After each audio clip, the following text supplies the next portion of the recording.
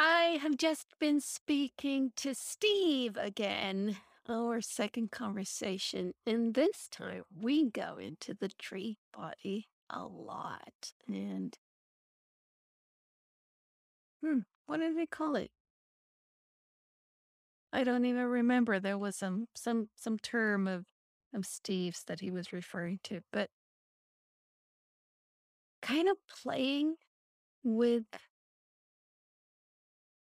the other reality. There's this physical reality of where we are, how we are in the world. But then there's this entire inner landscape of to explore. Let's put it that way. And we do that quite a lot in here. We go in and we explore. Uh, Hopefully inspiring some of you who listen to this to try something new out. So dive in and have fun.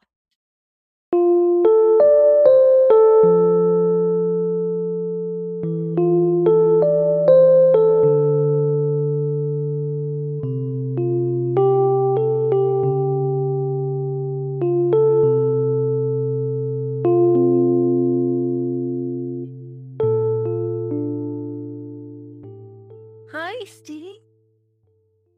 Hi, Milena. That's Hmm, quite the mic you've got there. It is quite the mic I've got there. Um, I've actually positioned it just so that the lamps that I have in the room behind me don't just show like really, really obviously on the screen because that makes it look so weird. So, plus it's actually better because I shouldn't be so far away from it, but can kind of normally be. So, yeah, So you don't have to project as much. precisely. Shout to the Precisely. microphone. Yeah. You're up early, but this is not you've been up for an hour or something already, That's I'm right. I have. I've guessing. been up for an hour. Yeah. Yeah, I frequently get up at 5. Um, I find my body actually doesn't really give me much choice most days. I just wake up at 4:30, 5:30, something silly like that, and I'm just awake. So, so yeah, and I get up and write a little bit most mornings.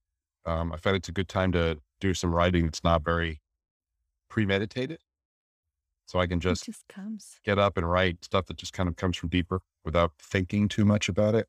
Mm. It's funny how much thought is the enemy of, or some kinds of thought anyway, are sort of the enemy of freedom, sort of a kind of creative freedom, I think.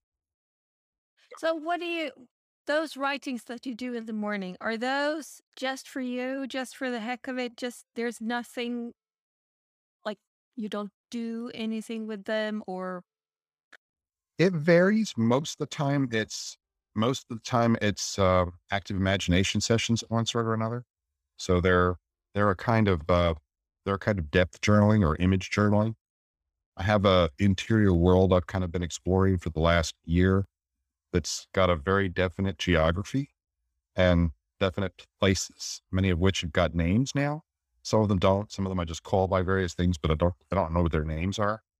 Um, but there are places where I encounter my shadow selves, the different things I've kind of hidden or buried. So I do my internal family systems work there too. That another type of kind of psychological work. So most mornings I try to sit quietly and see if something will emerge or if I can get into that space and have things happen there. Um, if that doesn't happen, then other things will come or I'll have ideas. So sometimes the notebook does fill up with things that are, ideas for paintings or mm. ideas for something to write or, but most often I would say probably 3/4 of the time, it's something from that interior world. And it's the border between waking and dreaming in a lot of ways. Mhm. Do you So record dreams too? yes, yes, though not often anymore. I used to record them virtually every morning. And I don't as much anymore. I found going back and looking back over the dreams that they didn't build to anything. They weren't they weren't going anywhere. And it, Did they you felt but they but felt very did you random. yeah, did you simply merely write them down, or did you, and you didn't do any type of dream analysis on them or with them? No, no, I didn't. No, I don't usually try to analyze the dreaming part. I do some of that with the interior work, although even there, I don't think I would call it straight up analysis, but there's an awareness that things in that space mean things. Mhm. And the meanings will kind of come to me much the way the images do or the characters do that populate that space. Some of the characters recur. I see them often. And gradually I begin to understand what their role is in the space or what their role is in my life. Some of the characters are just parts of me. There's a couple of characters that I think are more complicated than that. And I believe they're actually partly me and partly from beyond me. So, Because it's interesting, this thing of both the writing itself, where 2014, I got a lovely notebook by my then coach that I just started working with, Carla. And I started to write a journal every morning, but there's something in me that makes what I write want to be seen, published, so that usually what I write, I publish. I mean, on a blog post or something. It's like right. quite there's just a few things that I sort of hold on to for me, keep within me. So when I then finished that book, it was like, okay, it kind of frustrates me to write it by hand because then I have to retype it, you know? It's like, That's so right. I have a morning pages document instead that I kind of Uh, write in. And a lot of that, not everything again, and not everything gets finished kind of, but a lot right. of it turns into blog posts. Um, so I've and it turns into a blog post, even though that isn't necessarily my intent. You know, it's like, it's not as if, here I have this thing, I want to write it and publish it. It's like, I want to write and it wants to be published. Right. No, I think I understand that. Yeah. Yeah. Yeah. So you begin just writing because you're writing. You don't have a goal in mind in terms of it being publishable or not. It's just that more often than not, it turns out to be. Publishable.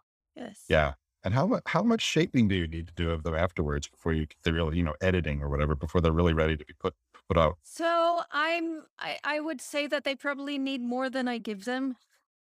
That's Well, I think that's true for everybody.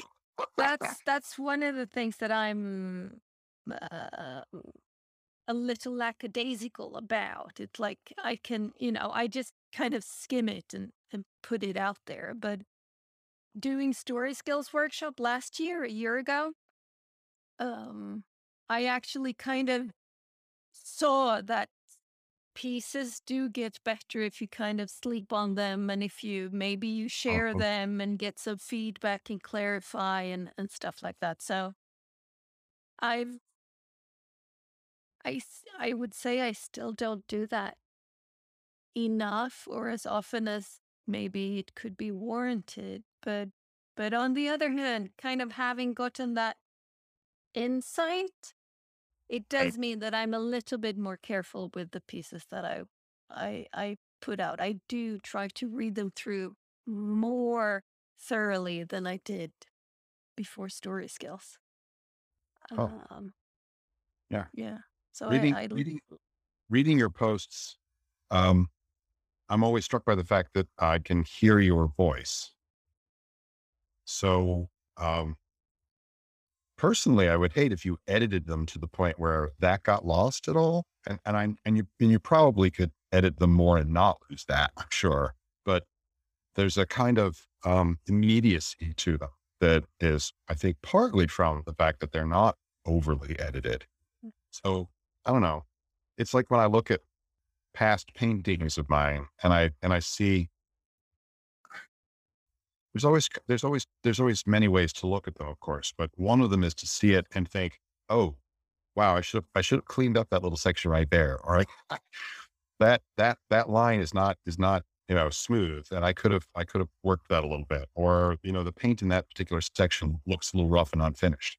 And maybe I needed to have spent a little more time on that section. And then, but there's a there's a degree of polish you could put into a piece of work that kills it. Yeah. Right. The breathing that it does as a piece of art oftentimes is from the fact that there's a little bit of roughness still, Yeah. or a Yeah. little accident or spontaneity. And it's I just got the other week from Gail, who's also Forward Link, uh, um, that same thing. She sent me an email back responding to one of my posts saying precisely that. I can hear your voice when I'm Mhm, reading this, and it's like this is so you. It's like it's very mhm, synced, which made me really happy. And you've said it before too. And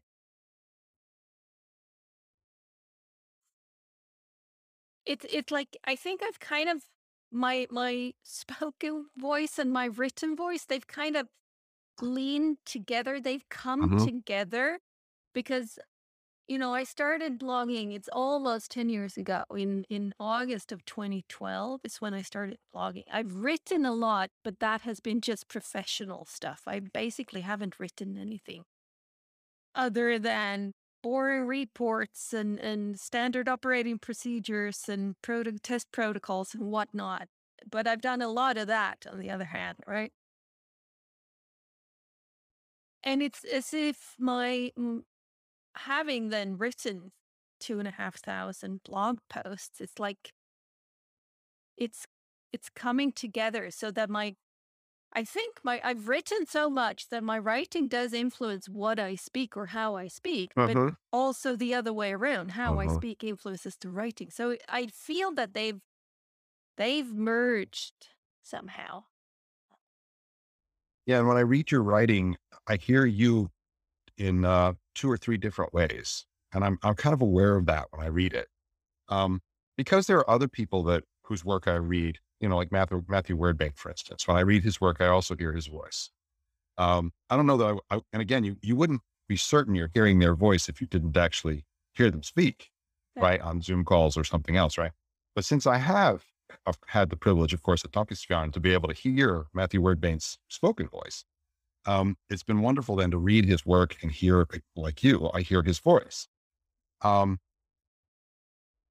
but I'm also aware then sometimes when I'm hearing it, how I'm hearing it, right? So when I listen to you or listen to your voice, listen when I read, um, there's a couple of things. First, there's a way you use English, which is a little different, partly because I think it's not your first language, right? So as a result, you choose words or put words together a little differently particularly than I think than an American would do it. And those are delightful and absolutely different. And I hear them when I'm reading writing by UK English friends as opposed to American English friends. I can hear or feel the more British influence in it. Um, or there's one other person I was just thinking of, and now it slips my mind.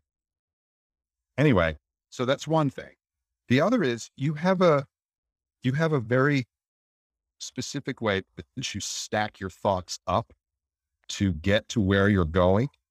And you do it both when you speak, when you're telling a story to me here, for instance, and also when you write. And again, it's not like so different or unusual, um, that it's peculiar or eccentric in any way. It's not. It's a really organized and very, um, thoughtful approach. But there is just a particular it's like you're stacking blocks up and there's just a certain way that you tilt the blocks or something. It's Helena. And I hear that in there too. And then of course there's always, both you, Matthew, Linda McLaughlin, anybody that I read online, right? Um, there's a way, there's the what you're saying. there are certain topics that are of interest to you. And they have a particular shape or color to them as well, that after you read enough of them, you're like, oh yeah, this is the kind of thing that Helena would write about, or this, yes, this fits right in there next to this other thing over here. That I read 2 months ago, whatever. So it's all three of those things, I think, that are ways in which your writing is very you. And I think I would have to believe that the 2,500 blog posts has a significant role to play in how clear all of that is, right? Yeah. Especially that last one, where it's about topics of interest and how they fall into certain categories, but they're all very much, a set of categories that I'm not surprised to see or hear you writing about. I think that's something that comes with a lot of writing. Uh, as I guess the same for maybe my painting, where I've got 4 or 5 different kinds of work that I now do. And for a while, when I was doing that, it felt like I was all over the place.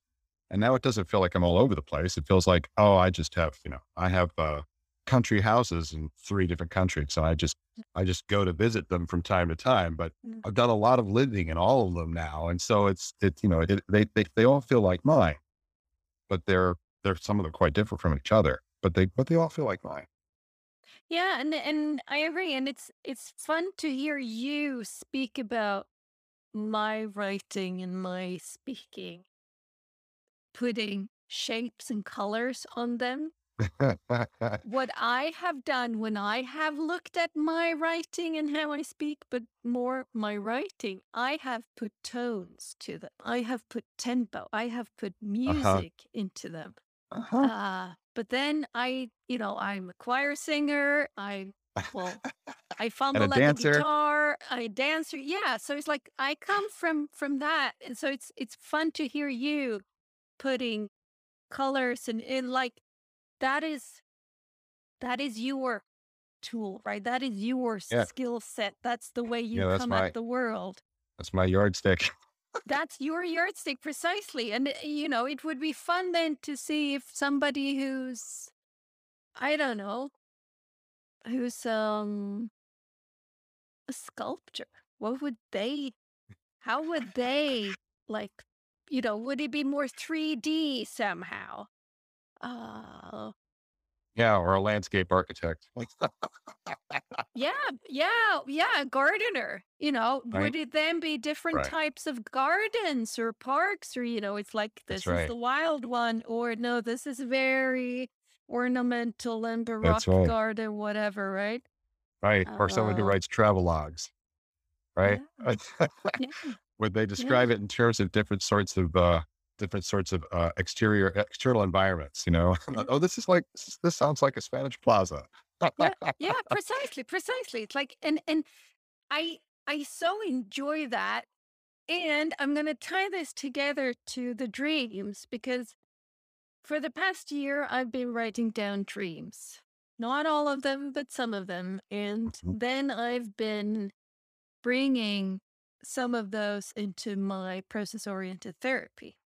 mhm, And Dominic is quite skilled at, he's done a lot of dream work himself for many, many years. And he's a really good therapist as well. So with him, these dreams kind of grow in dimension. They reveal things that just land in me as, oh, this was the message.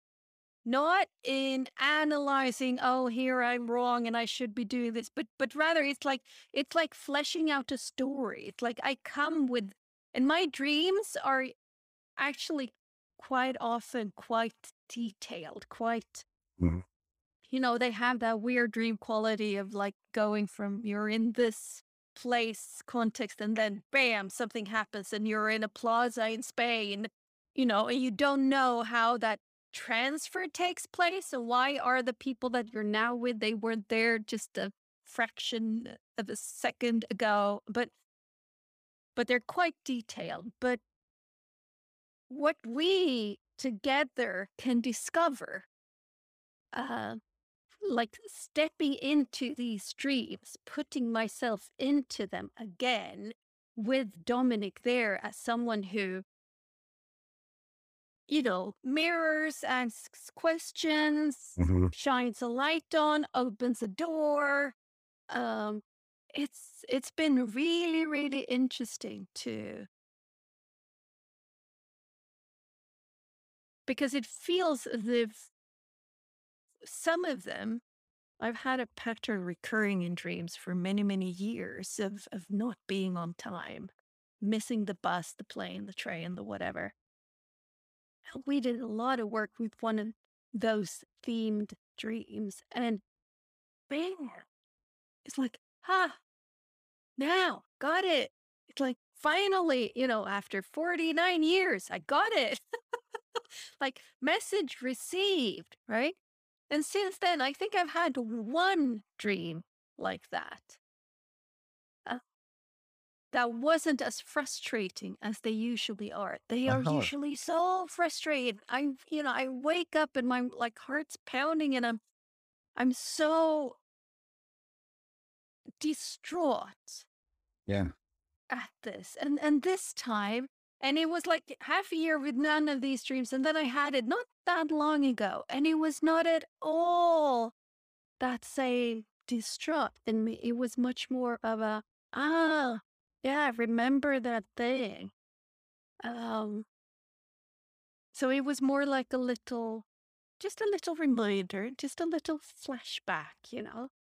Don't forget that thing that you saw. So I've been really helped by, like you say, I wouldn't say analyzing. I would say stepping into them. Like, Yeah. just thinking about, okay, there's a cup in my dream. What does cups mean to me? What's in the cup? How am I what's going on with this Right. cup? Which I guess is a type of analyzing, but it doesn't feel analytical analyzing. Maybe that's the thing. Yeah, you're not like mapping things to a definition or trying to identify things per No. se. All you're doing is letting them unfold, Yeah. right? Yeah. Open further. It's like, Yeah. when you're there in the dream, the thing goes by so fast, and you're Yeah. in the experience. And then if you can step back from it, like you can when you're in a therapy session, right? You can step back from the dream and you've written it down. So you've got all the details there to kind of recall them to mind. And you can step back. I've done this too. If you write a dream down, you can step back into it, Yeah. Yeah. right? It's, Yeah. by the way, it's the way that you find yourself awake, speaking to Dominic, but also back in the dream Yeah. and able to act in the dream. Like you could pick something up and look into it in a way that, And feel into it. yes, yes. But Right. there's also this way in which it feels like like almost like you're back in the dream and doing it again. Yeah. But only a part of you and the rest of you is like watching and talking to Dominic, Yeah. right? It's it's that it's that split sort of that's required to do the AI work, the active imagination work, the deep, the Mm. deep, the deep journaling, where a part of you is able to be in this place. I refer to it. I think other people do too. Arthur Mindell refers to it this way also. It's being in the dream body. Yeah. There's a dream body that's able to act also, and you can train yourself or get to a place where you can let your dream body act as spontaneously while you're awake in that space as when you're dreaming. So you don't have to be asleep to let No. it act. No. Precisely.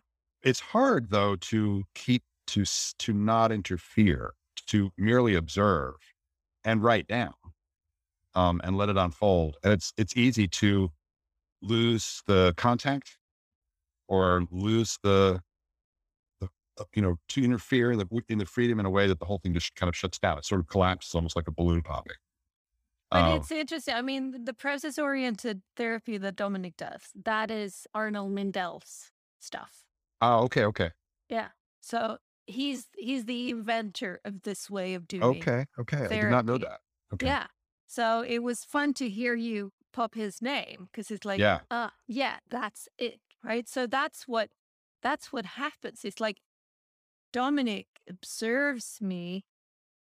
I observe myself because I also have that Hmm. thing, but he observes me, he picks up on hand movements, or he senses into that my stomach is Uh-huh. just clenches. So he encourages me, stay with this. If I'm moving my hands in a particular way as I'm talking, he goes, okay, stay with that. Move your hands more that way. What's there? Yes. What is that thing? Right. So it is an amplification of of like both the words, but also the movements and also the feelings, the energies that are like very much there and part of this whole thing. Uh, and it's yeah, it's fascinating. Hmm. Um, and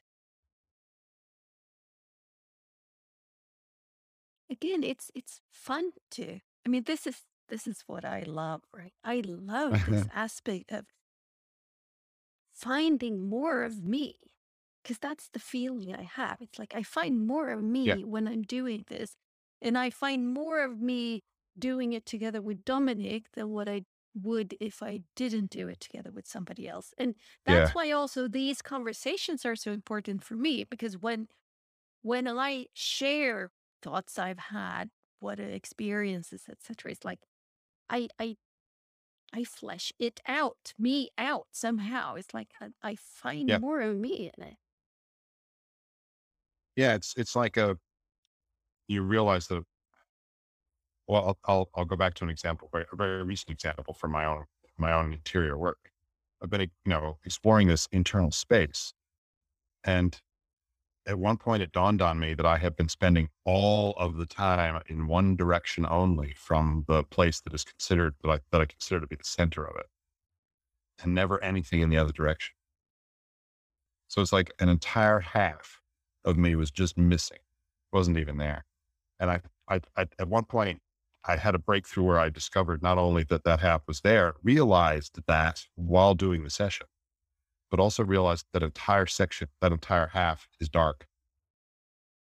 It's never day there. It's always only night. I mean, it's not a bad thing. It is a place where I've hidden some of the things I most want to keep hidden from myself, but it's not it's a friendly kind of dark space, night space. I didn't realize that at first. And I found it very difficult to penetrate that space and get into that space at all, to have my dream body actually go there. Mm. And then the things I've been encountering on that side don't work the same way as the things I encounter on the other side. The things I encounter on the other side they're not always verbal, but they always translate readily into words in some way. So I'm usually able to describe what things are, or what they mean, or what the shadow characters I encounter, the shadow parts of myself that I encounter, are trying to say. Sometimes they do speak in words, but it's very seldom. But even if they don't, the gestures and other things are all very obvious. Um, not so much on the darker side. On the darker side, the night side, there are lots of broad poetic gestures, and they don't add up to anything in particular that I could figure out. Um, some of them actually make me feel like almost at a physical change in my body when they occur, in my real body, my physical body, once they've occurred. But I couldn't begin to tell you what I think just happened there. I could describe for you what happened because it's all very visual. I can, I've written down what went on, who did what they looked like, how it felt even in some cases, but I don't know what it means. And that's unusual for me because, I had another friend recently tell me that almost all of my work and all of my writing and thinking all seems to be about finding meaning, taking things that are not Mhm. immediately apparent and then finding the meaning, you know? And I'll do it with obvious things too. I can be Mr. Obvious for sure and state the thing that everybody else already knows. But for me, I'm just looking at the stuff and saying, look, it's this. And it's, and I'm just so struck by that I have to say it out loud. So, but I can do it too with things that are not obvious at all. Um, and that's apparently a gift of mine. And I've used it for teaching, and I've spent a lot of my career teaching and mentoring and guiding. And then it will make sense.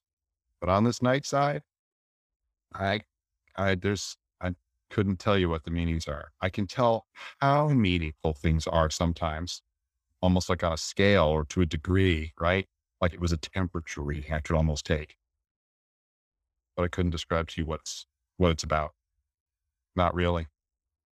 And that's been fascinating in its own right. Um, it also Exactly. had never rained there. Never. It's an outdoor space. It's got a town in the middle of it.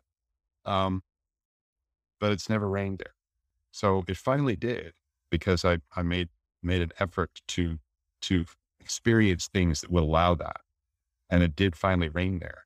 And the riverbed that's been dry all along finally had water flow through it.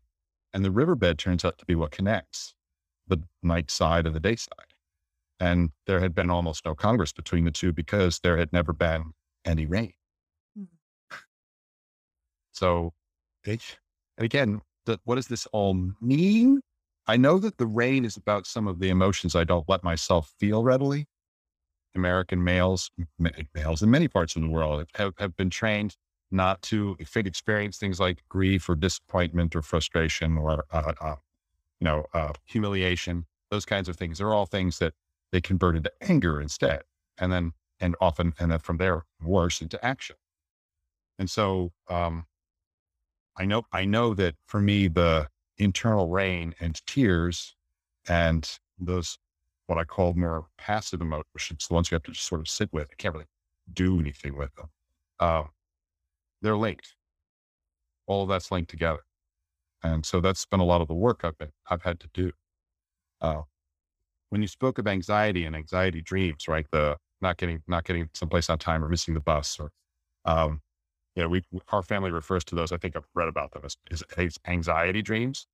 And they have a certain set number of combinations of patterns that are very common among people. If you talk to people about, I showed up and I was the only one not wearing trousers, or I could not remember the combination to the lock on my locker as a kid, and I can't get to class because, or I haven't been to class for the first 3 weeks of class, and I can't show up now, right? Or you're late for something and you can't. Yep. Yep. Those are such common forms of it. And they're apparently almost universal that people feel these. Now, what they mean to them and what they would unfold into if they could sit with the walker, I suspect would be different for every person. But we all have that in common. Um, I bring that up because in my interior space, anxiety is a character. Um, he, it is a he in my case. I'm very aware oftentimes of the gender of the different beings inside me. And they're not all male. Um, the anxiety of those male, he shows up as a large rectangular hulking black figure. But if I can get a different kind of light shown on him so that I can see what he really looks like, he's a baldy older man with a green bathrobe that doesn't quite fit, and he's wearing mismatched socks. Poor thing. And he's often sitting, and on his lap is a hot water bottle and it's empty. Okay, so this is anxiety as he actually is in my space. And he shows up with a bag at his waist that hangs off of his belt. It's a cloth bag, almost a stereotypical, Middle Ages wallet, right? It's just a bag of but it's not coins inside. It's knuckle bones. So he and I have to play knuckle bones on a relatively regular basis. If we don't, then the anxieties build up, and I just find myself feeling more and more breathless when things go wrong in the real world. I can't handle them well. But if we play knuckle bones fairly often and I keep that bag fairly clear, we're okay. So what happens is he casts the bones. And when he does, I always have a sense of about how many there are, and if it's like 7 or 8, I've waited too long, but it's fine. We're going to deal with it now. Right. So I pick them up one by one, and they always are something, and letting them be what they are and letting them find their place, and for me to understand what they are and then put them back where they go, which isn't back in the knucklebones game, it's someplace else, is how I deal with that anxiety. I make it not a thing I'm not thinking about, but I turn it into something I am considering, and I do get some understanding of what it is that I've been worried about. Sometimes they turn out to be an anxiety only because I'm not acknowledging them, and they're really a fear. Fears and anxieties are different. As my boss tells me, sometimes fear is your friend. Fear is telling you you're not prepared, or that you're not ready for something, or that, something needs your attention. Um, Listen to that fear. Um, and if I don't, it will become an anxiety. It just becomes a sort of general feeling of dread that I haven't got a name even for. But if I can make it specific, then I'm like, oh, I'm worried about that meeting next week. And yes, I don't have my stuff together for that yet. Maybe I'll spend some time on that today. And when I do, the anxiety and fear both go away. Um, but others are not like that. They're just very, very general. For instance, just, my own death is one that shows up relatively often. I think most of us have some sense of our own mortality, even if we don't acknowledge it most of the time. And so that's one that shows up from time to time. There are anxieties about wasted time. I'm 61. There's many things I have not done that I would like to have. So I have a sense of that sometimes. And the knucklebones are always, like I said, they're always a shape. Sometimes they become something I can do something with that I can keep. They're in my pocket now. They're a tool I can use. There's 5 or 6 of those now. Some of them are actually written on a piece of paper up on the wall between the windows of my studio here. And I'll walk over and look at it, it'll say things, with what those are. And I'm reminded occasionally of them. And sometimes I look over there and realize, oh yeah, I need to use that right now on this. Some of them operate in the dream space. That's the only place they operate. Others, I actually have gestures or moves I make here in the studio with my real body in order to use that object here. It's all, I think everything is a whole lot more deliciously complicated than we like ordinarily to make it. And this is all part of that. It's so fascinating to hear you speak about this because it's so embodied. Listening to you, it's like this is embodied. This is you experiencing these things. Yeah. This is you Yeah. playing knuckle bones with Yeah. anxiety. It's like it feels very real. Uh, Yes. It's extremely physical in a number of ways. The first time I ever encountered anxiety in that space and played knucklebones with him, we were, let me back up. I had on a previous vacation done a whole series of small artworks. Several were small abstracts. One of them was on the wall right here behind me in the studio for weeks after that. And I only found out in some of the internal dreaming that was a map. That was not just an abstract. It was a map. And there was a small red squarish shape in the center of it, which it turned out I had 2 weeks worth of encounters on that space. And I didn't know what that space was. I mean, I knew where it was in the dream space, but I didn't know until anxiety stepped out onto it and everything went dark, because that's how he operates to light him up the right way. Everything went dark. The ground we were sitting on went red. And that's when I realized it was that shape. And then I also realized that it was my own tongue. oh, We were playing knucklebones in a oh, space you're probably 15 by 20 feet in size. And it was my own tongue. And that's where we were playing knucklebones. So yes, it's very physical and sometimes it's extremely embodied. And all of that's relatively new for me. I mean, our last conversation, we were talking about, being more in the body and doing things in a more embodied way, right? And you were counseling things like get out barefoot, which I have done. And and me talking about how sometimes I just get up and freeform dance here in the studio in order to unlock something or unclench something or figure something out. The the dream work had been always very, very visual and not very physical. And it's increasingly become more and more whole body experiences.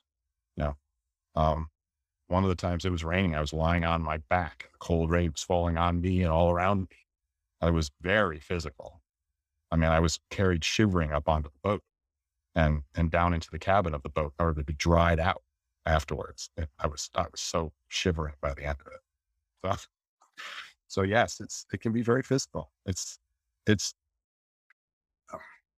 part of me hopes that at the end of life, we just sort of go off into that space in a deeper way and take up residency there. Or maybe just dissipate off into that space. I don't know which. Either one, I would be content.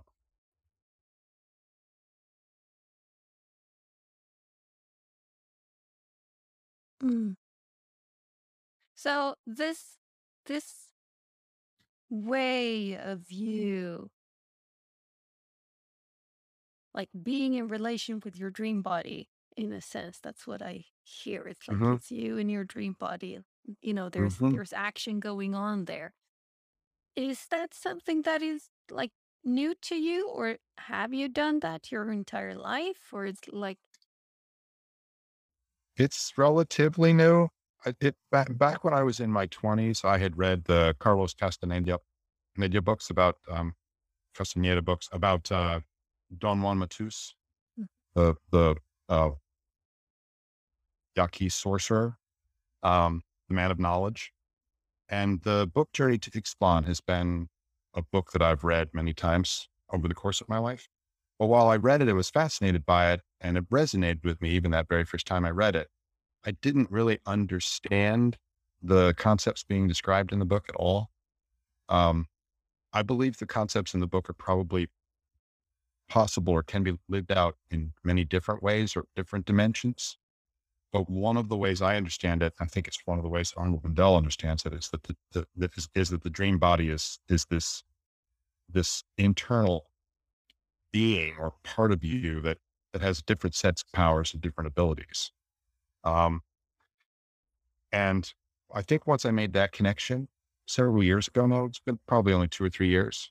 Um, the internal dream work and other work started taking on this much more uh, deeper meaning and deeper import. And once the painting started getting linked and mixed up with it, um, it was like, pouring jet fuel on it. yeah. Um, and then it's just gradually grown from there. Um, it feels like if I encounter anything that's got, I'll just call it the same thing that the books call it, power. If I encounter anything that's got power in it, the kind of energy, the sort of psychic energy that you can feel in things, then I know I'm onto something there, and I will explore that further. It's much the way when Dominic is listening to you with one of your dreams, and he knows he can tell from cues you give him that, oh, there's a lot more in that right there, and so we're going to spend some time here. It's that you learn, and I'm sure you've learned it too, not just Dominic, right? You've learned where to sense where there's energy in something, and you can work with that. You can learn how to work with that. Um, when I first started doing this too, it was like, am I just making this up? Is this just, pure fabrication? I don't know. Maybe it is, but I'm not all that concerned about that. And I could usually put that thought aside long enough to continue doing the work, which was important. Um, but now I'm fairly convinced that it's not just that simple. That when you read almost any of the world's great religions, and you quickly discover that at their heart and down at their foundations, there's this deep belief that we are much larger than we think we are. That the world we encounter every day is a very small thing we create with our rational minds for convenience, and then defend with all our energy to try to keep it rational. And the reality is actually not like that. It's more complicated than that. And also that we are one with everything else. And by that, I just mean the way I've been picturing it lately is that, I picture reality being like the sea, and each of the waves that pokes up from it and has a little bit of foam at the top, a little bit of white cap, right? Each of those waves is us, one of us.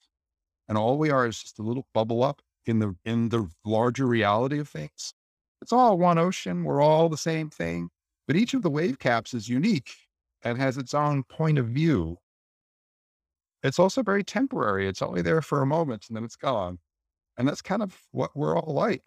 In my mind, that's exactly what's up is that, and so I'm okay with going back into the rest of the ocean at some point. And I'm also really fascinated with and thoroughly enjoying being this wave right now, Mhm. right? And exploring what else that means, which means that, I'm not just this wave, but I could consider myself to be the whole ocean. Which reminds me, yesterday I listened to a pod. I found a couple of months ago, there's an Alan Watts Being in the Way pod that's Yeah. fairly new. And the eighth episode was released not that long ago. Well, maybe yesterday even. It's called Man and Nature. Mm. Man, it's a good one. Shit, it's good. And he points to this thing. He says, he speaks about it as if, you know, we're the universe. The universe is us. It's like w- Yeah. we're we're all, and it's just Yeah. he just does it in such a. It was really, really. That's one of the episodes I'm gonna listen to again and again and again because it was really just opening in Yes. such a cool way into this understanding and bringing it home to what you speak to. It's like I am here doing Helena at the moment, right? And I'm all of the stars and all of the galaxies. It's like so Yeah. this the both and of that is just yeah, it was I truly recommend it. Uh, So what's the name of this podcast? Being in the Way, Alan Watts. Mm. You say Alan Watts? Alan Watts. Okay. I will definitely be looking at that or listening to that. Yeah. Yeah. Yeah. He's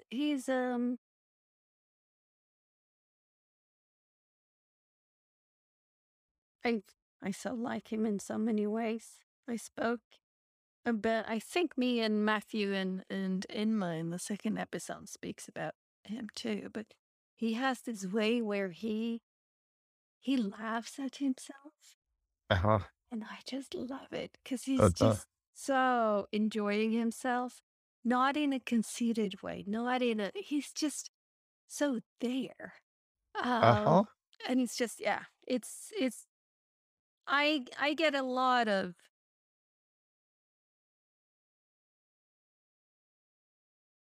opening from listening to him.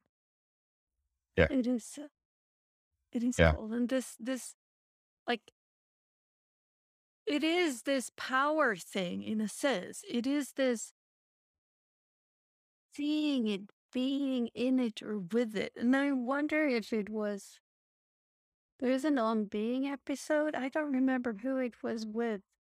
I don't think it's Robbie Wall Kimber. It's somebody who sounds kind of like her, speaking about Key or Chi. And Yeah.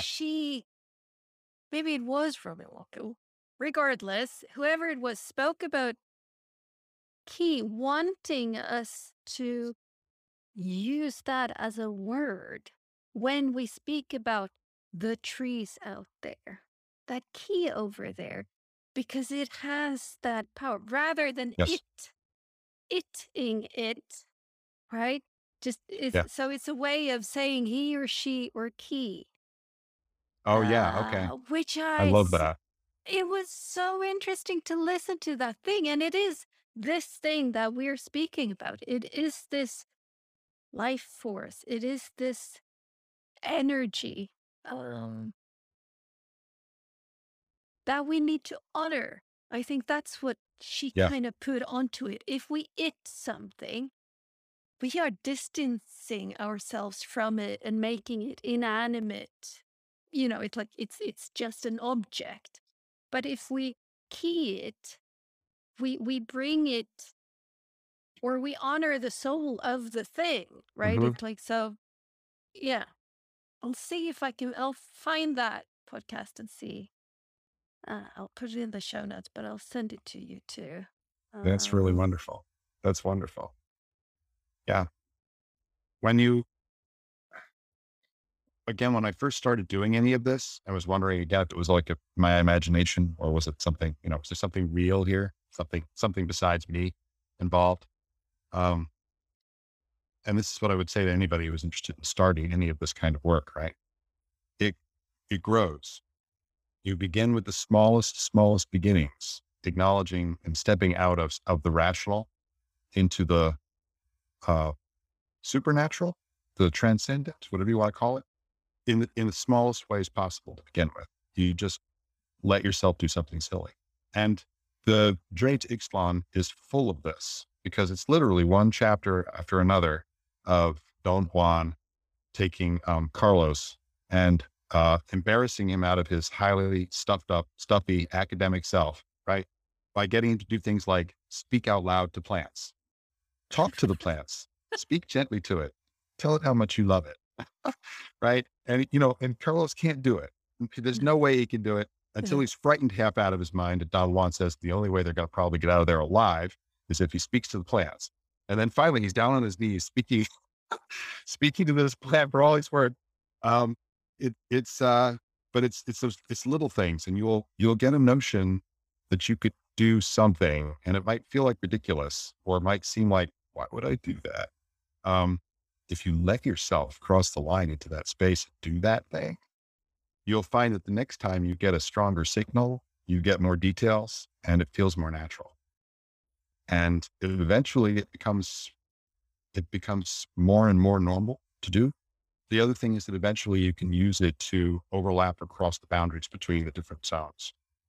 Now, you will eventually learn how to, I've learned how to allow that activity to get into my paintings. I can let my hands act from that space rather than from this one. That's my left hand. My non-dominant hand is particularly good at that. It's why I use it that way. I also find if I draw with my eyes closed, mhm. that it works better. That can come through more. I'm less able to interfere with what's coming through. I have been able to hear things. We've talked about this before. I think I've been able to hear things from trees. I've had a very strong relationship with trees my entire life since I was very small. They've had a very special spot for me in all the living things, right? And I've been able to hear from trees, sometimes almost in words. This is not a common thing. It's only happened a half a dozen times, maybe my whole life, but it's been a powerful experience when it's happened. But it happens more often now, and it's been happening more and more frequently because I accept it and act on it.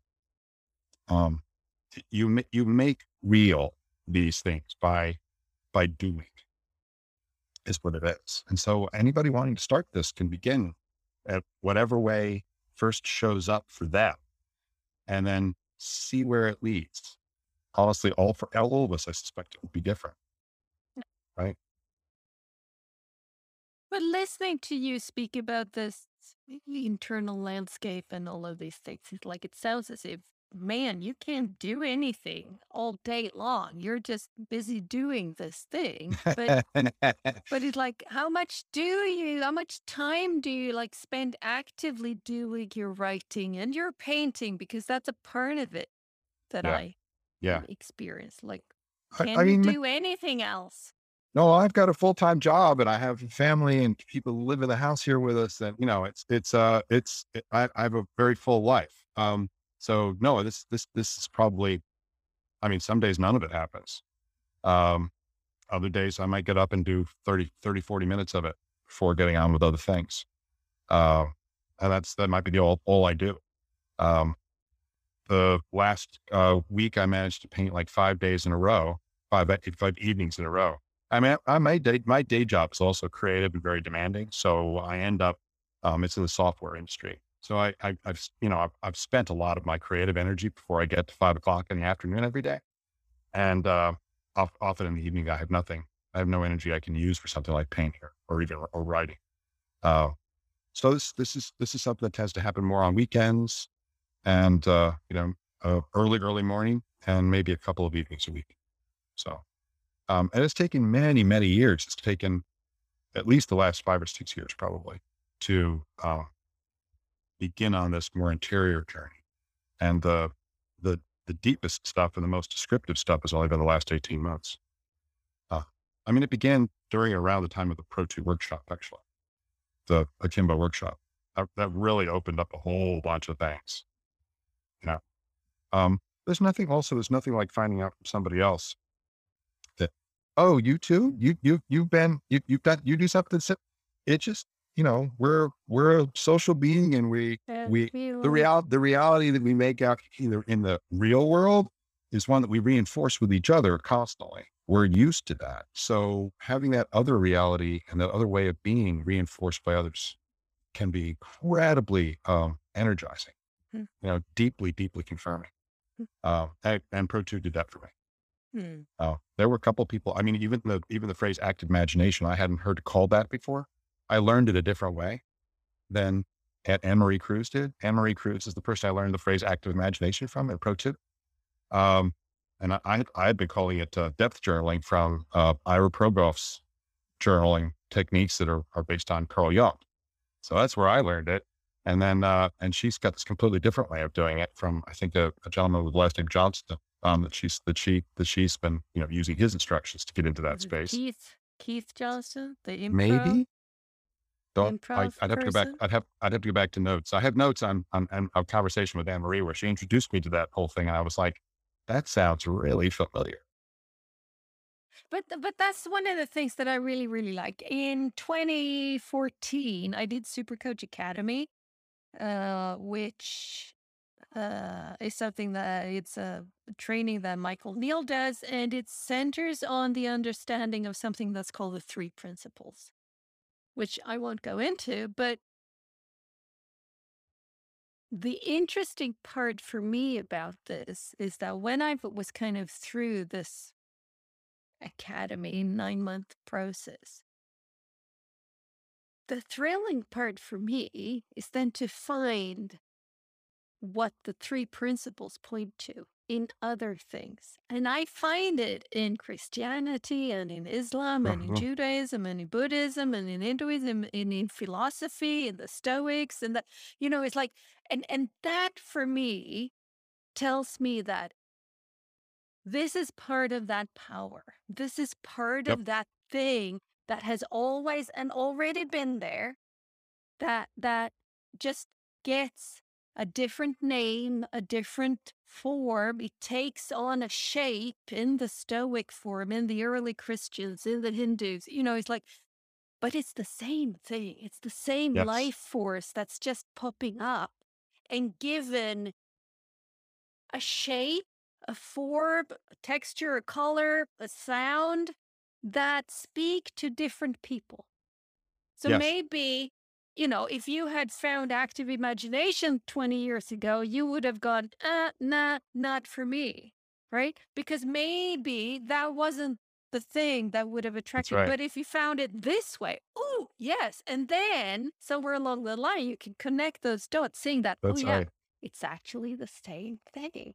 And I just love doing that. So after I was through with Supercoach Academy, there's a lot of people who kind of stay in that bubble, uh, which, whatever floats your boat, do that. For me, what floats my boat is to step out of the Take it out. bubbles, getting into another bubble and finding, same thing. Jumping out of that one, diving into another bubble, finding it again, and just hopping along, connecting dots and just kind of mapping this common shared, the shared experiences of being human, which I guess for me because I'm human is what it's, you know, what it is. Yeah. And it's so, like you say, it's that little thing on a personal level, finding somebody else who does the same thing or who has Yep. had the same thought or who has started to step on the same path. It's like, oh, yeah. It's like, I'm not alone. I'm not a total freak. It's Right. like, oh, yeah, there's something here. It is really valuable. Yeah. Yes, it is very valuable. And I thank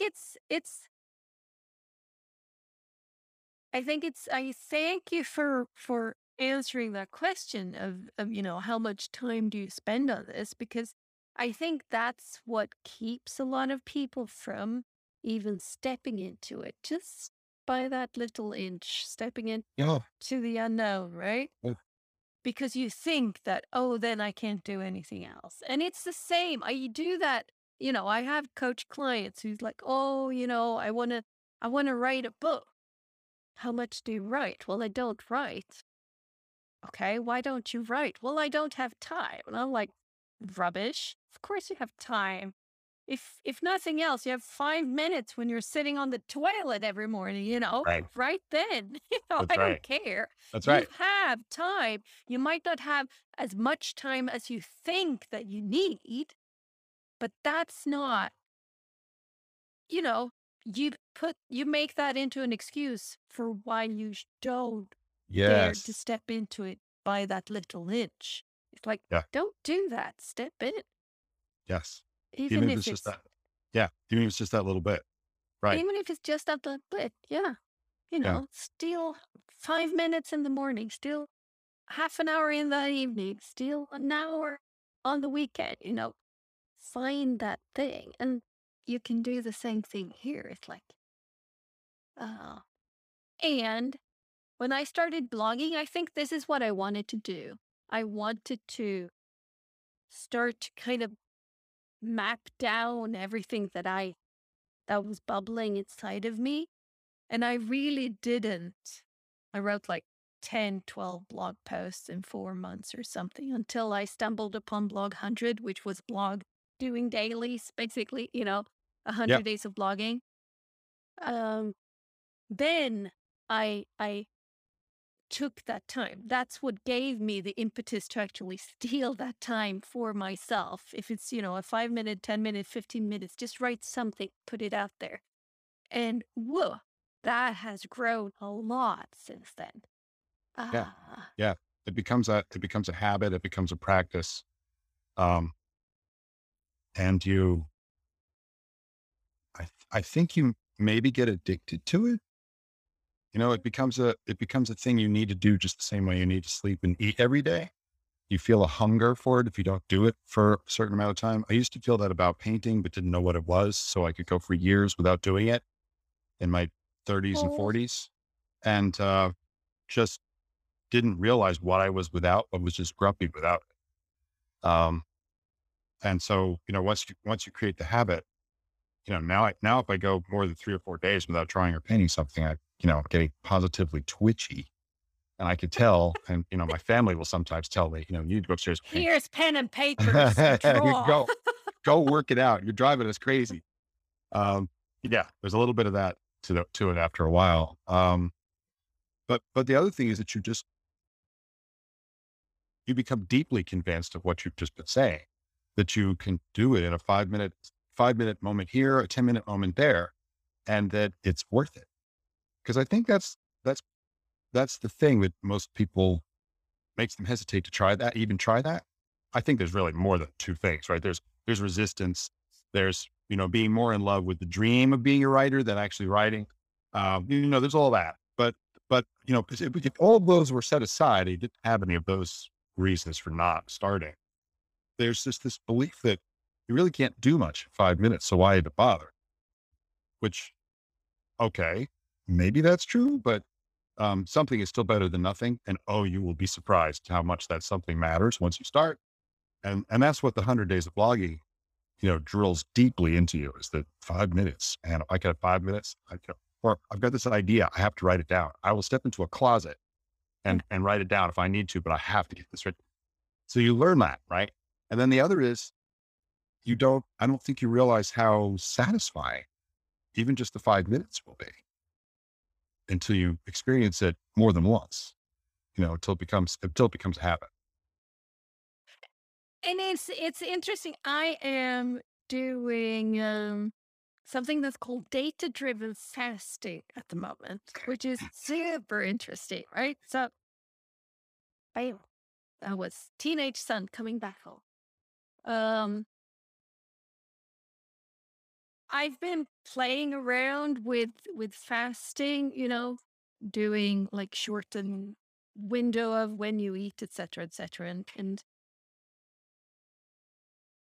being an upholder, the Gretchen Rubin 4 tendencies. I'm an upholder, which means I can live up to expectations that are internal or external. That works both of it. But so I was kind of pushing myself because I was logging this in this app, right? And then I found it's like, and then I stopped. After 100 days, I stopped because it was like, okay, I don't need to do this anymore. I found some keys that were useful to me. But then I found 2 months ago or something, I found something called data driven fasting, which is so I've bought myself a blood glucose measurement device. I prick my finger and I measure. So the thing is to do a baseline to find your level of blood glucose, what it looks like in a day, when you wake up, before you eat, when you're hungry, after you've eaten. You find a trigger. And if you want to lose weight, wait until your blood glucose is below this trigger and you're feeling hungry. Then you eat, right? If it's above, well, if you're You really know, hungry, okay, eat. But if you're not really hungry, wait half an hour, wait an hour, go for a slow walk, drink some water, until you're under this trigger and eat. And it's been super, super interesting. But what I was going to say was it has also made me connect dots when it comes to food. So, what makes me satiated? What gives me that sense of being I'm not hungry anymore. I'm satisfied. I can go for a long time. So I've been playing and they help you with this. So they talk a lot about the macronutrients, proteins, carbs, fat, energy, what do you need? How much of it is do you need? And what's in where do you find proteins? Green leaves, they're really protein rich. Who knew? It's like I didn't know that.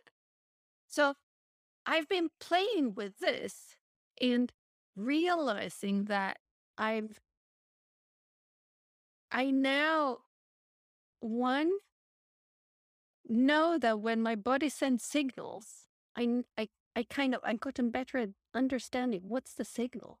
What is it that I want? uh, right? What you Right? should eat, you eat. What I should eat. What does my body say? Please give I me. want this. I Huh. want this, which has been really interesting. But this week I was at a client's office and they had a bun, a cinnamon bun. It's like, I really shouldn't, but oh well, I had it. And so interesting because the signals that from the system goes, one, I don't really feel as good as I do when I've eaten something that my body wants to eat. Right? This was my mind wanting to eat this. Like it's like, ooh, cake and it's free, right? Yay, Uh huh. go for it, right? But also that when I eat this combination of fat and carbs, which is what a cinnamon bun is, the entire system just goes, give me more, more, more, more, more, more, more. And it's so much easier to eat more just to kind of dampen this, I don't know, they Craving. call this craving. They call it Lizzie the dinosaur. It's the uh what do you call it? The little reptile brain speaking. Yeah. It's Lizzie waking up, right? Saying, give me more and more and more. So not doing that and eating a good meal based on these macronutrients, all of a sudden just has me, I can go without issues. So I've reduced the amount of snacking I do. You know, when you kind of go and, oh, isn't there something good in the cupboard? And you just take something and, eat a lot. So, but it's been that thing where I'm learning. I'm learning the system. I'm learning myself. Again, I'm finding out things about my entire system. And when I do, I want more of that. Uh-huh. And when I step out, my system says, this really wasn't a good idea, It's like, okay, but, get on it tomorrow because we really feel better when you do. Um, which is that thing, where you start to do the 5 minutes and you will Yeah. discover how important those 5 minutes are for you. Yeah. You want them in your life. It's the same thing here. It's like, okay, I'm starting to want to eat in this way because I just feel so much better. Right. Yeah. Really interesting. Yeah. And there's one other thing I would say, I guess, to the folks who have I've always wanted to be a writer, but I don't have time, people. Um, and that's that they may not want to be a writer, but that's the thing they have lodged in their head right now. And if they spend that 5 minutes every day writing, they may not get very far down that road before they realize, oh, it's not actually writing. It's this, or it is writing, but it's a very specific kind of writing. And actually I can do that in my regular work or whatever. And it's astonishing to me how often we can get fixated, I think, on one idea of what it is that we want or need. And it's close, but it's not really the thing. And only by stepping a little ways toward that, a little ways down that road, do we get to find out, oh, no, not this precisely. Right. And so I would invite them that they maybe need to take some steps down that road just to see if it's real or if there's something else that actually might fit in their life a whole lot better, but this other notion is in the way. Yeah, which goes with kind of everything. When we get stuck on something, it's blocking. It's a block. Nothing else Yeah. can come through because Yeah. it's there. You need to Yeah. act on it so that it can either lodge somewhere where it fits in Mhm. your life or get out of the way, you know, so that the next thing can come saying, it's time to do a Lindy Hop. Yeah, I want to dance, right? Okay, do that then. Try it out. See if or not. And then Mhm. which again has us down this movement path of our last conversation. Yes. It also brings out another thing that I've been thinking about on and off for the last several years, which is this idea about being somewhat single threaded. That we are, um, let's see, I'm back up a little bit.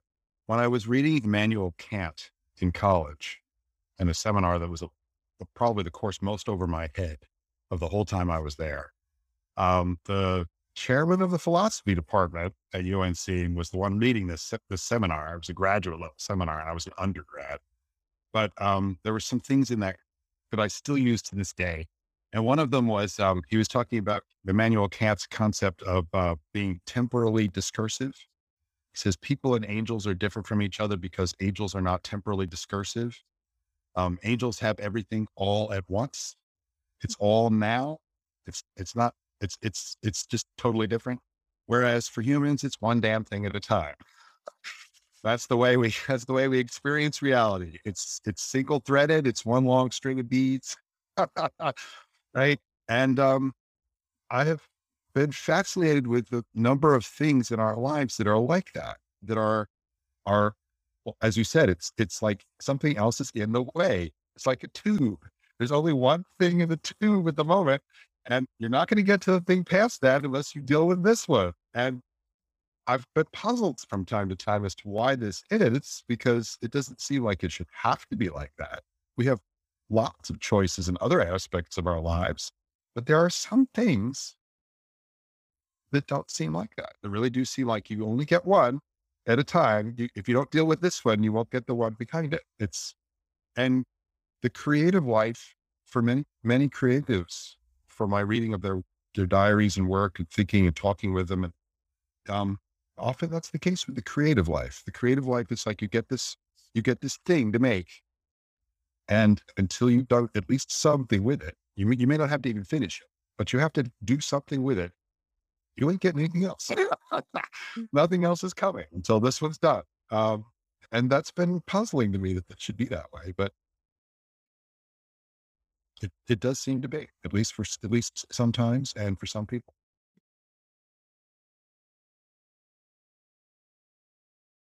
Yeah, it makes you wonder what is the Yeah, rationale for that? yeah, I don't know. Now that I've got, I do a decent amount of writing. I'm even doing a bunch of creative writing at the moment. Um, uh, a kind of interesting fiction that I'm writing.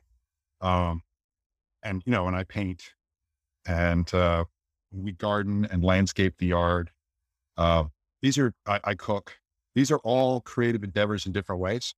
I find that each one of them has its own tube, To its Mhm, own, its own one thing at a time.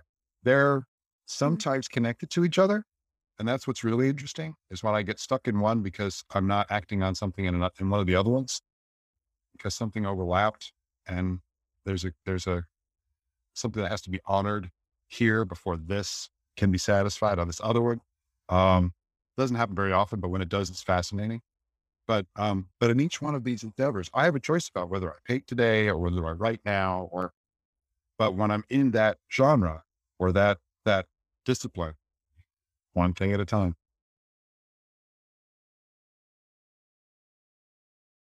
Even if I yeah, have and it's even if I have multiple paintings going at once, which I sometimes can, it's more a matter of I took this one out of the chute.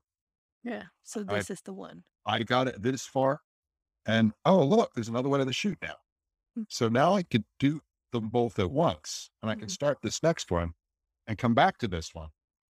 But the new one coming in, I can't, if I don't do something with each new one, I will not get another one. No, no, It's like present. If that. you don't do that new one that's waiting, There it won't won't be a go second, away. there won't be No, a second new one, right? I yeah, don't usually have two notions at a time that are not acted on yeah, yet. They have to be at least brought out of the chute and put on a table and yeah, something with yeah, them. Then the yeah. next one shows up, right? So I've had as many as 7 or 8 paintings going at once. And I know people like Titian had 40 or 50 paintings going at once. Almost all turned to the wall so that he wasn't seeing them at any one time.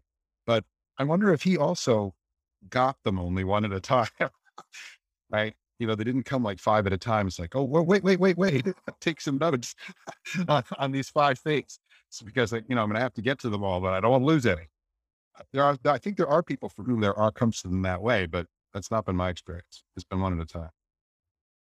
Which is, I mean, since August of 2020, I've been doing my depth writings about shame, and I'm up to almost 150,000 words there. I haven't written a lot of other things. I haven't been writing, I haven't been blogging a lot at all. And most of the things that I've written have been that. And I have like blog posts that I should do that I just don't do because I write this thing instead. Right. And I haven't thought about it in this way, but it kind of it kind of feels right. It feels like this is, because this is where the energy is at the moment for me. So it's like Right.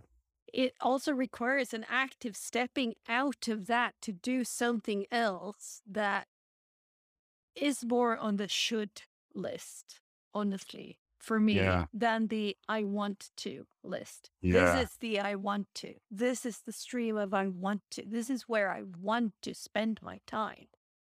Um, And for those of us who have spent, like you and I, so much of our lives following shoulds, yeah.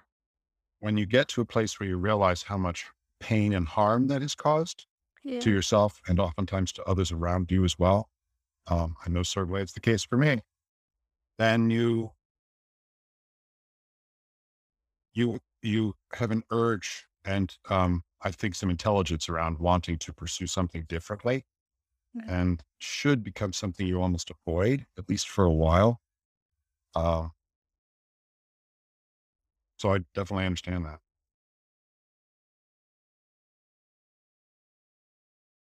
Yeah, there's been a lot of shooting and there still is some shooting, but a lot less. Uh, Yeah. Yeah. a lot less. And again, like everything we've been talking about, right? Even just taking a small portion of your day or a few parts of your life and making them completely about spontaneity and Yeah. about want and desire instead of should, um, can shed all sorts of light into other parts of your life, and you begin to modify them in ways that are helpful, Yeah. healthy. Um, it's another one of these things like the writing, right? Where people feel like, well, I can't just stop doing all the things I should do. My life would fall apart. And it's like, nothing is that black or white, dude. You don't have to make everything. Just change a few. Well, I don't know which ones to. All right. Then don't change anything about your life. Find some little thing to add that's new and unsullied and untouched by should, right? And it could be like you're dancing, right? Do something that's just purely for the fun of it, purely for the, and then see how that modifies Yes. naturally. It'll tell you where you can make other changes then that are a little more safe to make or that will fit more naturally into the pile of shoulds that maybe your life is made out of. You can start to untangle that a little bit. Yeah. I gave a talk in Swedish in the beginning of October where I spoke about musts. I spoke about, or rather, I challenged people to look at their lives and see what they could remove in order to make their life richer. Normally, you would think you add something to make it Yep. richer. You add a yearly subscription to the opera or a summer cottage or a boat or, 3 months in Thailand or whatever it is that you add, a second house or a second car or fifth car or whatever it is. But the challenge was what can you remove that will make your life richer? And kind of what I was pointing to were the musts and the shoulds, you know? Maybe you got yourself a boat because you so love being out on the ocean, but now that you have it, it has turned into a ton of shoulds, We should really use the boat more often next year because this year we almost didn't use it at all. And we really have to bring it out of the water now because winter is coming. And, it's like all of those things. It's like, I'm not saying don't get a boat or a second house or a summer house, but thinking about it and actually looking at what does it give me? How does it serve me? In my life, what does it bring? And what does it remove? And just the words that I use around it, whatever it is, I have to write. No, but you get to. You get to, yes. It's like something completely different. So just it was and that talk, it was recorded and it was just released. I just saw it yesterday. So I was rewatching it and it was interesting. It's in Swedish, but it was like it's not, it's a good thing. Just know and take stock. See what's there.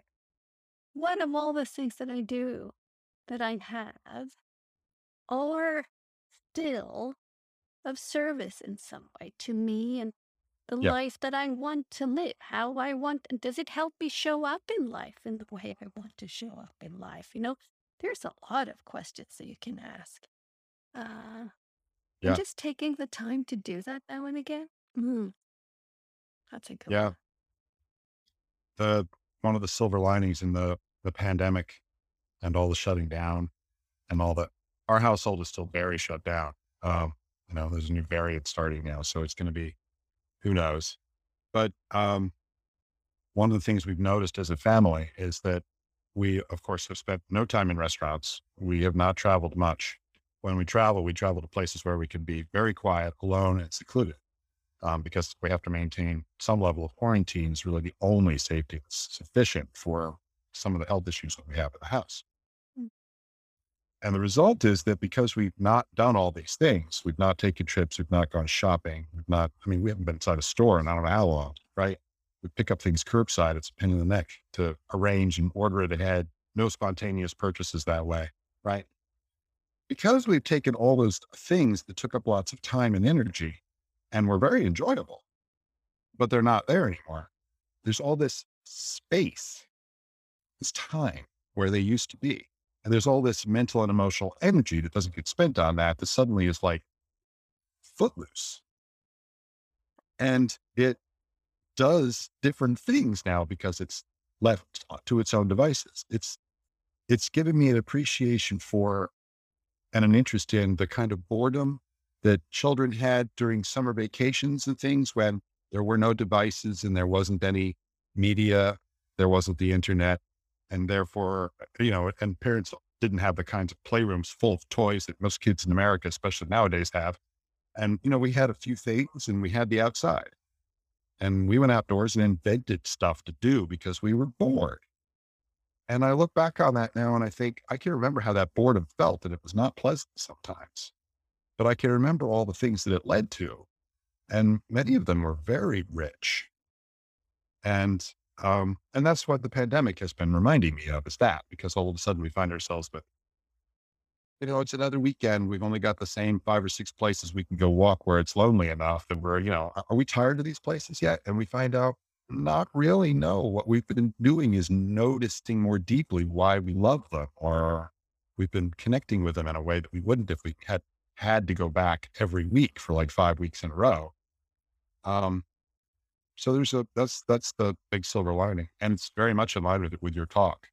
We've had to remove things. Yeah.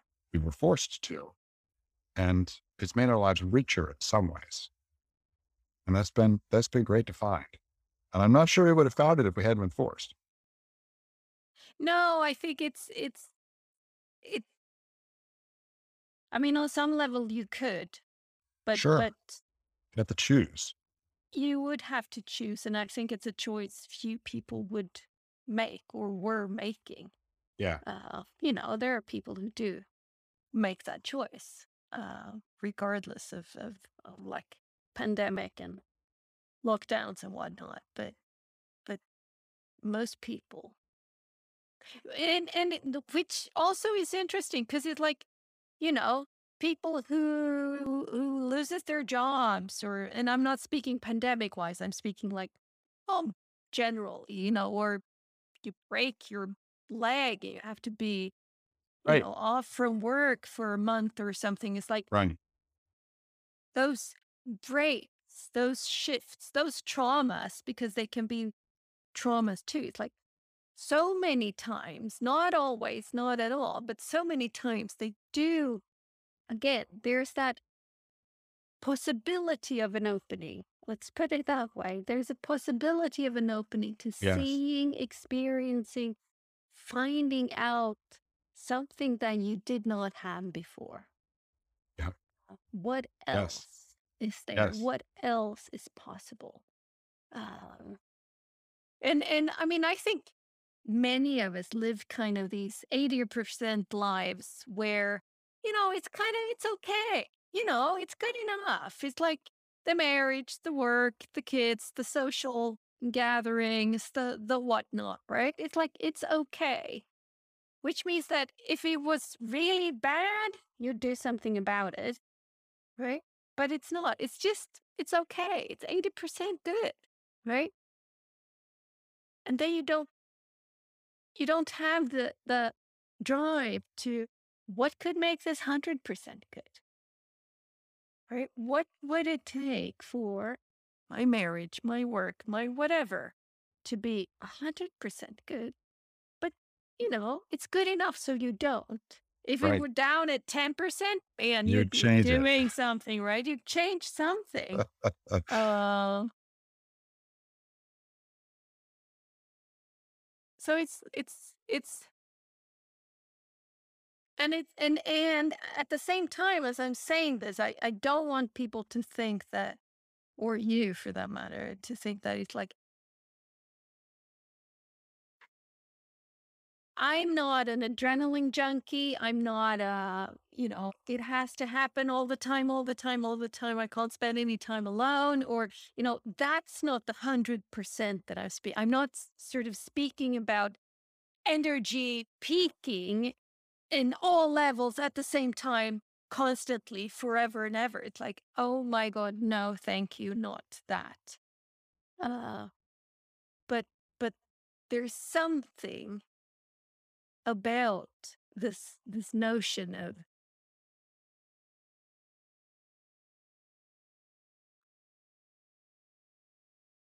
well, I guess it is kind of getting stuck in a rut, Yeah.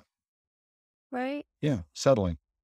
Settling for, and it's Yeah. like, so that's why I settle for dreaming about becoming a writer rather than actually taking 5 minutes every day to write. It's like it's a type of Yeah. settling for, Yeah. where it's like, no, that won't happen. So I won't even do anything to try it on, to see what might be there. Um, I would go further and say that many of us, because of the 80% life you describe, the 80% okay, we won't even let ourselves realize that we feel that 20% gap no, because we don't want to make the effort to close it. So we don't even let ourselves acknowledge it's there. no, we So, imagine it's 100%. right? So I think there's and all of this gets back to the same thing. It's about opening still, right? It's about opening yourself up to listen to where there are gaps, or listen to little restlessnesses or things that you maybe would like to satisfy, or places you'd like to explore. You have to be open though to the fact that that's going to demand potentially some action from you in order to satisfy that. The fact that you even find out or realize fully that it's there may literally draw you right into trying to do something about it. And there's some risk always entailed in making those kinds of changes. Your 80% could suddenly change into less than that when you try to add one more thing and it kind of collapses on you a little, or somebody else in the relationship doesn't like it. But the idea that we could open ourselves up to find more, ask for more. We don't like to ask. Many of us, especially, right, are not askers. I'm not. I'm a terrible time asking anybody for anything. Um, there all kind of vulnerability is involved in this. I mean, this gets back again to all those really uncomfortable emotions for men in particular, right? There's so much reward though in doing that, but it's not very easy or natural. Not the way we've been socialized, not the way we've lived our lives, not the way our heads have been put together. It requires reassembling some things, and it requires stepping out of our usual habits and doing something else for a while, even if it's for 5 minutes each morning, whatever. But it's again, it's about opening. It's about a type of awareness, letting yourself become aware that, oh, there's this little bit of dissatisfaction. The Is it a chase. yeah, yeah, yeah, or it's a hunger, it's a gap. You know, I'm not, my plate never has that on it. My body wants that. I'd never put it Yeah. on my plate. No, precisely, I will, I precisely. put the other 80% on my plate. My body's 80% happy, but Yeah, not a they're all, 100. they're all very similar, and they all require us to pay attention to that little cry of desire or keening that might be going on in some part of us that we would just as soon shut up because it's going to, once we acknowledge it, then we'll have to do something about it. I did a digital tankespjärn set up with a coach client of mine where every week, the first time around, it was every day, and then it was every week. I sent a piece of Tankespien, like tailor made for this person, right? And I would get responses, written responses, and then I'd do something and maybe continue on a couple of weeks on that same thread, and then I'd throw something else in. And one of the things that I threw in was, what's chafing in your life? Tell me about these. I want to know where your chafes were. And my client did not want to go there. You know, Signed up for Tankespien, absolutely sure. But just that chafing one, ooh, is like, no, please. Because it is kind of like, you open it and it will just pop up and you can't kind of keep it down and turn it off again.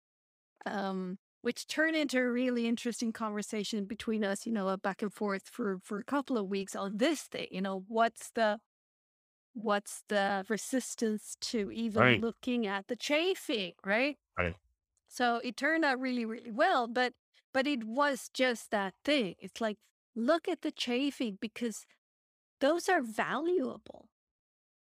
Those areas are, you know, they are low-hanging fruit in a sense. There's something there. And maybe some of them are,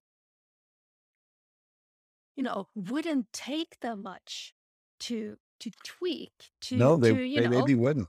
They maybe maybe wouldn't. they wouldn't, It's like, okay, you can take off your shoe, you can turn it over so that the little pebble leaves, and then there's no chafing anymore. Right. That Right. might be a good idea It rather could be than that just simple. keep on walking and getting, a Blister. a blister, and then it turns into a wound, and then it won't heal. It's like, yeah, or, get at the chafing at the beginning before, when it's just uncomfortable, before it started to turn into a blister, before it started to bleed and whatnot. Uh, and it Yeah. is kind of on the same line of, what can you remove from your life to make it richer? It's kind of along Yeah. the same Yeah. line. Yeah. Um, Yeah. They're all a kind of listening. yeah. We would, I think, rather, we're more comfortable running and, taking things on pell mell. I mean, the idea that you make your life richer by acquiring more possessions is just another form of running to me. When you mentioned that, that's the image I get in my head was like, people running headlong to the store to buy this and that. Um, and, the not doing that and standing still kind of first lets your demons catch up. The ones that you've been running away from, it lets at least some of them catch up. And then you have to deal with them. And then you find out maybe they're not so bad. And maybe even like in the case of anxiety, you've discovered that there's a guy in a green bathrobe with mismatched socks, and he's actually okay. He's a little nerdy, and he's actually kind of a friend. Now, anxiety, and I sit down regularly now and go through the knuckle bones, and it's a friendly encounter. And I've actually thanked him. Yeah. I actually embraced it once. I was so grateful for the stuff that had come out of the knuckle bone section. So you can get more used to this if you get started. And again, that's another theme, I guess, of our talk today is that just start, just Just take start. a few minutes, just give it a beginning, Yeah. and you'll be surprised where it'll go on its own. So, And that is also, in this day and age, the notion of starting and maybe not being good at it right away. oh man, Precisely. It's oh like, I man, yes. cannot. It's like, cannot, because if I start something, I can only start something that I know I will be good at the first time I do it. And it's like, oh, that's just such a dumb cultural notion, but it is a really Oh, it's a strong really strong one. cultural notion. Yes, it is. Yes, it Ah, is. It's also a strong individual personal notion, especially for those of us who are perfectionists. It's very, very hard to take on something that you've never done before.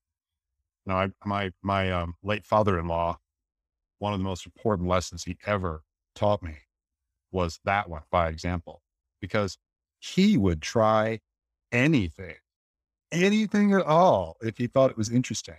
And I watched him try things in his 60s and late 50s that he was like, totally unprepared to do well Mm. and get knocked on his ass trying to do it and laugh Mm. Yeah. because it was so much fun to have to be that off balance. And I was flabbergasted. Here's a man who's very accomplished in his career, a person who's very much in control of things in his life, a Finn, a very reserved and not with his emotions. He was a very open man emotionally. He was a very expressive of his emotions. He was a incredible example as a father. But a man who was very reserved and very, an ex-military man, very, tall, upright stature. And he loved to get knocked off balance. And I found that flabbergasting the first couple of times I encountered it in him. And then after that, it was like, no, this is great. And I've had a terrible time letting myself do it most of my life. But I often think back to those examples and I can let myself go and I can let myself do something that I won't do perfectly the first time. Um, that's what keeps me from painting half the time, Elena, is the fact that I get a notion for a particular painting and I'm not sure I can carry it off and I don't even start it. And the thing is that whole little quick merry-go-round move mentally is so natural that I don't even know I've done it. I just know that I no longer have the urge to paint that painting. And I have to come back. And this is part of the beauty of the one thing at a time is that nothing else is coming. Precisely, So I keep precisely. It's coming back to this waiting there painting for and you going, to pick it up. Yeah. I keep coming back to it, and eventually I'll notice that I'm making that move and I'll be like, of course I don't know how to paint that, but isn't that the fun? Isn't the fun going to be that I get to discover something new because I'm trying something I don't know how to do? You know, that's I think where all the emotion was in that your comments about that being such a dumb cultural move. It's like, how do you ever grow into anything new if you're not gonna right? So, thank God our culture and the many people in it have not behaved that way. Otherwise, there wouldn't be anything new. We would just be doing the same few things we always did well, which probably weren't much more than climbing trees, picking fruit. We've come a long way since then, We that's for have come a sure. long way. Yeah. Maybe that's a good place to wrap this up. Yeah, time wise, I need to wrap it up. So, yep. Yeah. Thanks for today, Steve. I'm wondering though, have you gotten yourself a bar to hang on? I don't see No, any I in do the not. No, roofs. that's the one thing on your list that I have not done anything with yet is the hanging piece. I think of it often though, because so it's very much on my mind. I will do something with it eventually. Um, there's a, there, are, it's the holidays. So there's just every time it's, time to do any kind of a chore, it's like, there's a long list. You should be doing something off this list. So, but when the holidays are over in January, it usually gets very quiet and there's not a Mm, lot of that kind of stuff going on. The gardens are all asleep. And I think that's probably when I'll be able to turn my attention to figuring out where in the house I can put something strong enough for me to hang from. good. But I definitely want to do it. And in the meantime, there's actually a place that you can hang from right now, and Mm. that's behind you. You can take a door post, a door frame, and This, kind of hack. No, the one in there, that one. No, this, well, your that's closet, right here. yeah. You don't have to go up. You take it on the side, and you just hang from the side of Oh, it. so So, that works too. So even like, sideways hanging works. you can do that. It's like I'm hanging. It's not the same, but it does give your shoulders something else. So just grab a hold of Oh, of the side of a door frame and just let yourself go. Um, that's a start.